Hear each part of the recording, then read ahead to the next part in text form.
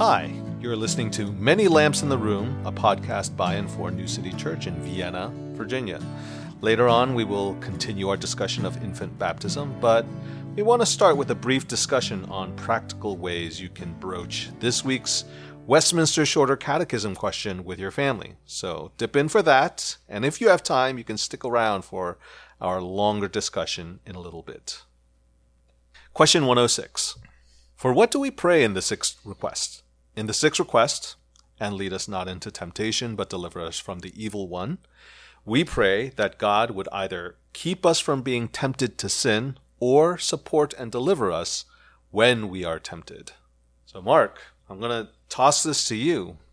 How do you think we might advise parents in dealing with this question? I think a very practical tip for parents is figuring out what are those things like temptations, particular sins that you have difficulty with, idols, and being able to identify them in your life, but also try to identify those that are in your children's lives. Because I think most people would think they understand themselves, they know themselves, but when you start to actually dig into idols, and when you start to dig into your own sins, you'll find that you don't really know what they are. You kind of know the surface, and I think it's some of the symptoms of the sins, you might say, but they don't, a lot of times you don't actually know the root that you're really struggling with. And likewise, the same thing with your children. That will also help you see them differently, but good, because you have to realize, yes, they are your children, and they are precious. They seem fragile, and they seem innocent and like little angels. Yes, at times. But then when you realize that they too are sinners, and they too need God's grace and the blood of Christ, you realize they are in the same boat as you.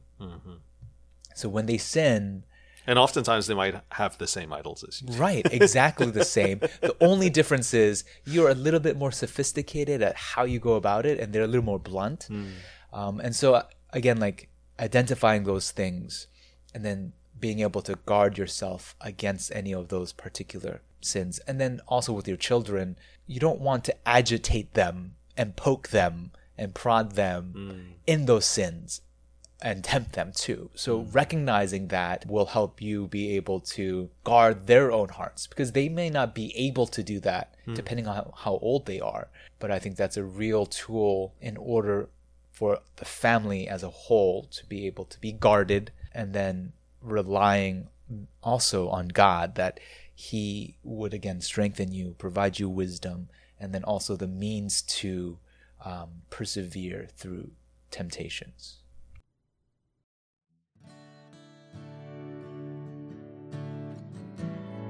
You are now linking this child's life, your life, with the church. You are intertwining these things so that no longer is it just your family and just this infant, but now you have included them into this very, very, very large extended family. For 2 weeks now, we've discussed infant baptism and the biblical basis for it, the theological underpinnings of it. And this will be sort of our last concentrated discussion, just you and I, on infant baptism. We might revisit this topic later on, especially if people come in with some comments or questions and want us to do a little bit of follow-up and clean up some breadcrumbs. That's fine. We would love to do that. But for now, we were thinking that maybe we could finish with a few practical concerns when it comes to infant baptism. Mark, how would you advise parents in terms of the practical benefits of infant baptism? One thing that many people have questions about is, there's this theological reasoning, and, you're giving these biblical basis that it happened, but is it totally necessary for me to do, right? Would it be biggest sin for me if I didn't do it? Is there anything really beneficial to doing it? And the answer is yes. Again, when we kind of talking about infant baptism, again, we have to understand it kind of couched in our understanding of covenants. And again, like if this is your first time kind of tuning in, I won't jump into all of what covenants are, but it's this understanding that God makes a covenant with us, and it's this binding contract of sorts. But it's a commitment that he makes with us, and that we also make with him. But it's a one-sided thing. God makes it. We don't have a say. We participate. But baptism is, again, a sign and seal of that covenant. Now, as we look at the actual benefits, we can look at it in regards to two parties that benefit. There are the parents that benefit, and then there are the children themselves that benefit. But also the church. The church also benefits. Yes. Okay, so we can say three parties. And you might think, well, infant baptism is about the infant, so why is it that the parents or the church is benefiting from something that should be beneficial only to this child? And again, this kind of comes back to our conversation that we had about baptism being involved with community. This idea that God brings to himself a people, and it's not just individualistic. And then, we talked about, I think, the challenges that we have in the Western world, where we tend to be very individualistic and difficult to see ourselves part of groups and emphasizing communities and families. But I think that's changing. I think there's more and more evidence to the contrary, in that we're seeing that people are recognizing, even academics are recognizing, that the environment around you has a huge effect on who you are, your behavior, how you perceive yourself, how you end up identifying and navigating through the world. And this covenantal approach is a recognition that no man is an island. That people don't just do their faith journey alone. But it's done within a context. Historical context, geographic context, cultural context. And again, if we look at this in the instance of, yes, the child is being baptized, so the one who is receiving this sign and seal will benefit. But it's this idea, like you said, there is this community context that this child is coming into. So when this child is baptized, he's being baptized into a covenant community of people. It's not just this individual act. And because of that, yes, the child benefits, but everyone around benefits too. Maybe not in the same exact way, but they benefit. And so as we kind of think about it, how is it that parents are benefiting from their children being baptized? Well, for one thing, they're tied down with this proclamation to a commitment, to some sort of accountability. They're taking a vow, and they're holding themselves accountable to that vow to raise, nurture this child to the glory of God, into faith, to the best of their stewardship. They're not going to be able to make the ultimate say as to what happens to that child, but they are committing themselves to do the best they can and to be as faithful as they can to that project. And I think it's also this understanding of, when you're talking about covenants again, there are covenant stipulations that God gives us, that if we obey and if we listen, there are a ton of blessings that come with being a part of this covenant. And when we look at this idea of baptism, the book of church order says that not just that we ought to, but we should be doing it. And delaying baptism, it actually says, is bad. You shouldn't be delaying baptism. And some would say delaying baptism is a sin. That's how strongly they believe that you should be baptizing your children. But when you are obedient to what you're called to do, and if we are called as parents to steward these precious gifts that have been given to us for a season, as Christians, if we want to raise them in faith and we want them to receive those blessings, then we need to be obedient to our call as stewards and welcome these children into this covenant community. And just by the act of obedience, parents receive blessings for listening and obeying the Lord. That's an important point that you make. If you are a parent where you're not entirely convinced about the biblical basis of baptism, then by all means, it should be something that should be investigated more. Right. You should be encouraged to think more about, reflect more about, read more about. But if you have come to a point where you are reasonably convinced as to the confessional conclusions for the rightness of infant baptism, at that point, it becomes more of a question of obedience, of falling fully in line with what the Bible says. If you actually buy into, okay, that all of this makes sense, now you have a decision ahead of you as to whether I'm going to actually act on this or not. Right. Whether you're going to actually fully embrace the confessional position that our church has or reject it for what reason. Right. You know? Yeah. And it's thinking through your faith, not saying people don't do it seriously, but I think oftentimes many things are overlooked or taken for granted because they're just things that you do. If you're part of a church, you kind of do things. But I think it's especially true for those that might be coming into the Reformed tradition from another tradition. And it's very different. To them, it's something to really think through because it's so different. And because it's so foreign to what they knew before. And so they pause more and think about it. And that's perfectly understandable. Right. Even admirable. Because you don't want to jump into something that you don't understand. Yeah. And you're not entirely convinced about. What I think a lot of parents don't understand is, again, kind of going back to this idea, yes, it is this child who is being baptized, but in doing it, you are now linking this child's life, your life, with the church.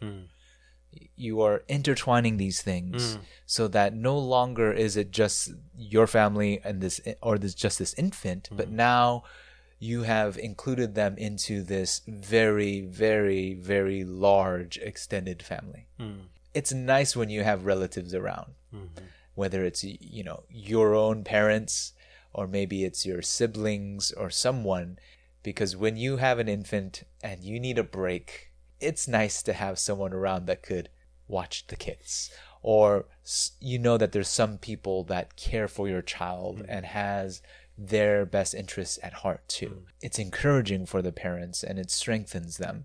In that same way, when you have this body of believers that now come around you and this child as well, they are such a great support for you. And so again, that is a very real, tangible blessing for a parent, is that you are not doing this alone, but you have all these other covenant committed members who are looking out not for your own best interest, but also for your child's best interest. And they are also called to support you. And so it's this idea that we are all bound to each other. There is a commitment that you're making to this child, so it's beneficial to that child. But because of these commitments, you also have the church family that's committing, so you receive benefits, but also you see the other side of the covenant, that God, through this covenant, again, the baptism itself is a seal of his promises and commitment to you. So you receive, again, the blessings of being assured that God is for your child, and God is for you. And all the blessings, all of the things that come with the covenant are now your child's. Well, that's so profound because on the one hand, it's a Lion King moment. It's right. It's when you lift Simba up, right? And you are basically announcing this child is part of our ecosystem. Mm-hmm. This child is part of this world that we inhabit and is a special part of it. And we're all going to be looking out for this child. We're all going to be anticipating what's going to come of this child. Mm. But even more than that, as you said, it's about God overseeing this ceremony and blessing it and enacting his own assurances and promises into it. That it is a celebration not just of this child, but it is a celebration of who God is and what God will do as part of his covenant blessings. Yeah. And I think that's the thing that actually should encourage you and bless you the most. Mm-hmm. That it is not actually up to you. Mm-hmm. People who are fallible, people who are weak and tempted by sins, we have so many fears as parents that we are going to mess up our children. We're going to say something, we're going to do something, we're going to raise them up in some way that will damage them irreparably. But when we look to God and know that he is a heavenly Father who loves this child far more than I am ever capable of. That's right. It gives me an assurance that our child is in good hands. And so that's, again, should be an encouragement, should be an assurance for all parents who are baptizing their children into this wonderful covenant relationship. As we said a number of times so far, having this ceremony, having this baptism does not mean that the child is automatically saved. Right. Or will necessarily 100% guaranteed come to faith, is part of the elect. Right. And yet, do you think there are some advantages in terms of that journey, that coming to faith, that having a baptism like this could present? Absolutely. And again, a lot of it is in context to what the baptism represents, right? It is a sign and seal of God's promises, of his covenant with us, and therefore a lot of the things that we do as far as commitments to one another, it ends up benefiting this child. And so one understanding is when you have baptized this child, parents have to make vows that they will raise this child in the Christian faith. And therefore, this child will benefit from parents who are committed to this end. In some sense, it's like by making your intention and purpose clear. Right. That helps focus and set the agenda. Right. Yeah. I mean, it's kind of like if you're making a contract,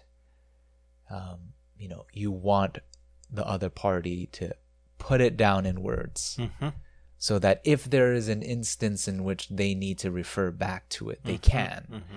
And this is kind of one of those What was our moments. mission statement again, right? Yeah.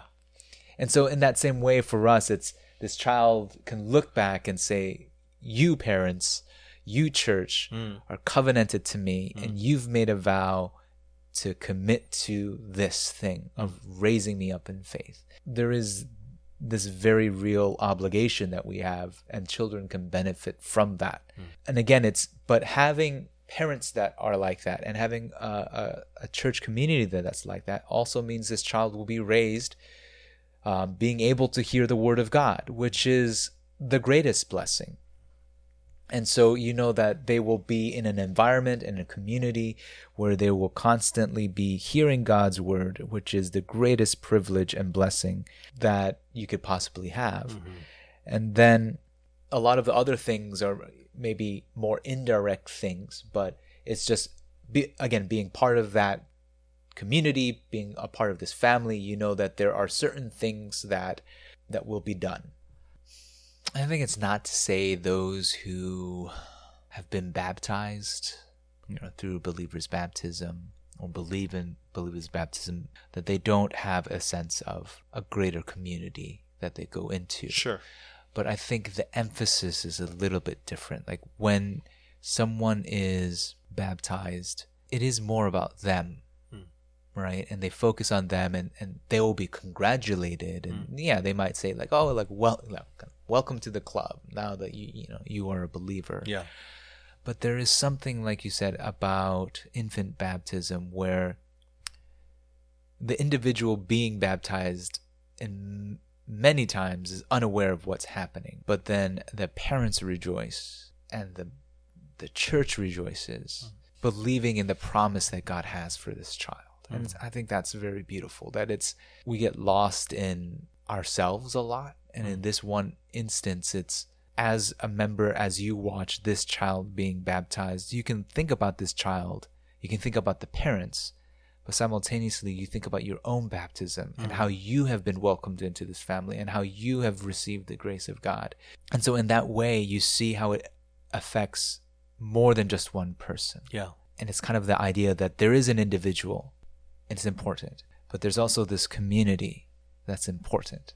And it's not separating the two, but bringing them together and recognizing that it is important for that individual, but also for this gathering of people too. Yeah. And they're able to experience it every single time you see a baptism. And that's one thing that you're called to do as well. I think the larger catechism talks about that every time an infant is baptized, you should reflect on your own baptism as well. Yeah. And then you can celebrate this child's baptism all the more because of that. Yeah. And then your own faith is deepened, and you are encouraged and you are enriched because of that.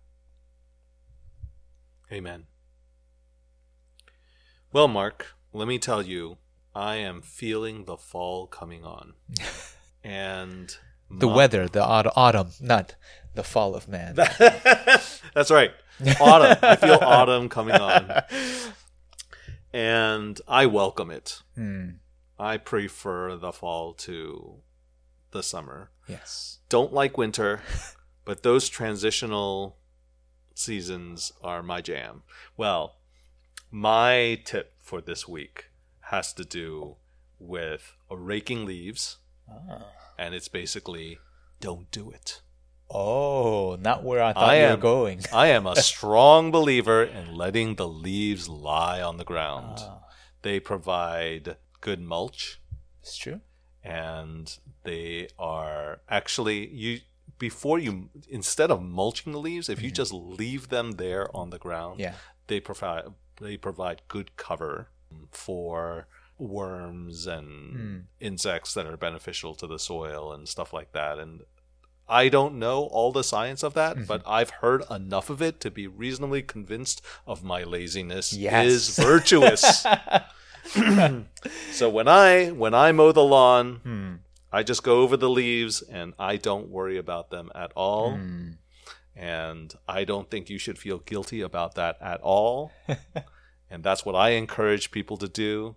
Just, let your grass grow, let the leaves lie, let it lie fallow for the winter. Nice. And small sabbatical. Exactly. Take a break. Yeah. That kind of reminds me of, I read this article and it was talking about don't make your bed in the morning and the benefits.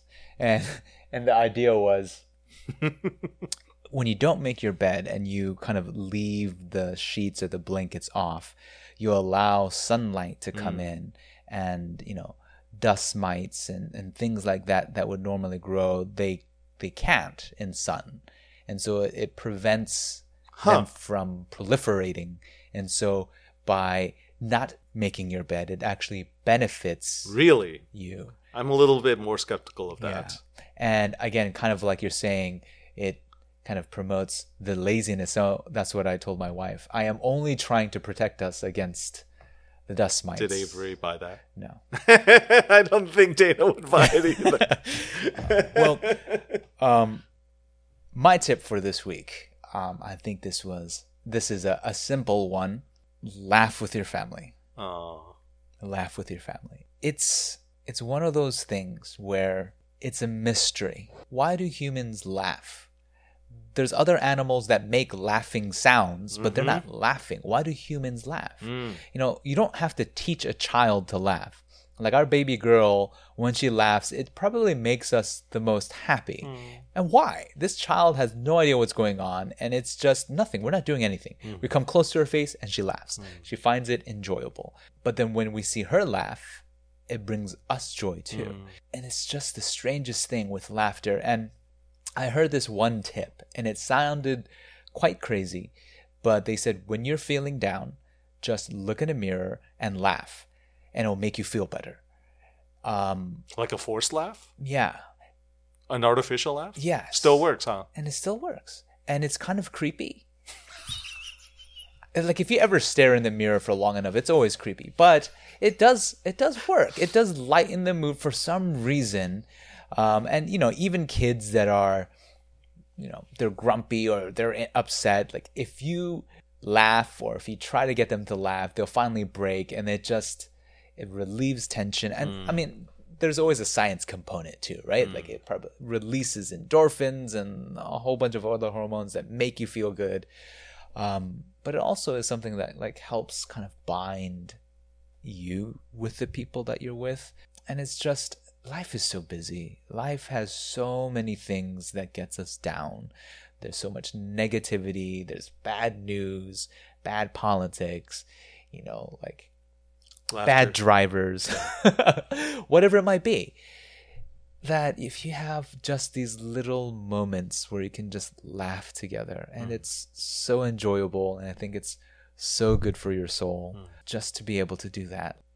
And so I encourage you out there who are listening, laugh with your family. And if you're driving in your car right now or you're by yourself, laugh and see if it changes your mood. Maybe not if you're around other people because they might think you're crazy, but give it a try and see if it is something that's good for your soul. Okay, so let's put this discussion to bed for a little while. But by all means, if you have questions, comments, or concerns, email them to Mark at mark@newcityva.org.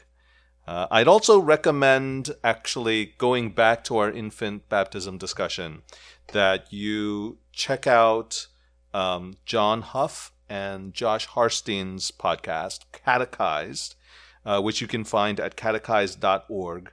and or the RTS Washington Faculty Podcast. Just Google RTS Washington Faculty Podcast in order to find that page. And both of these podcasts have recently recorded episodes on paedobaptism that are excellent. So just do a little bit of hunting and you will find them, and you'll get more information and more things to chew on and think about if this is something that intrigues you. The music for this podcast is by Stephen Price. If you can find more of his music under the moniker Alma Dogma at almadogma.bandcamp.com. And thanks for listening. Wash those windows. Wash those windows.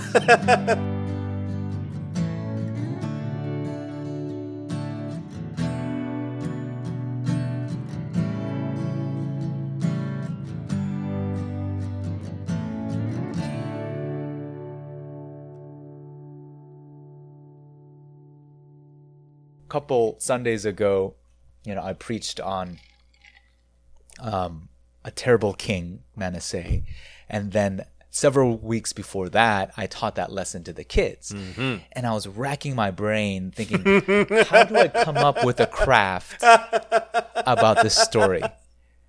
If you read this story in the Book of Kings, it's not like it's a good story where you can actually make something. Oh boy. So I had no idea. I was at a loss for what to do. What did you come up with? I don't even remember what I did. It might have just been some random activity that had nothing to do with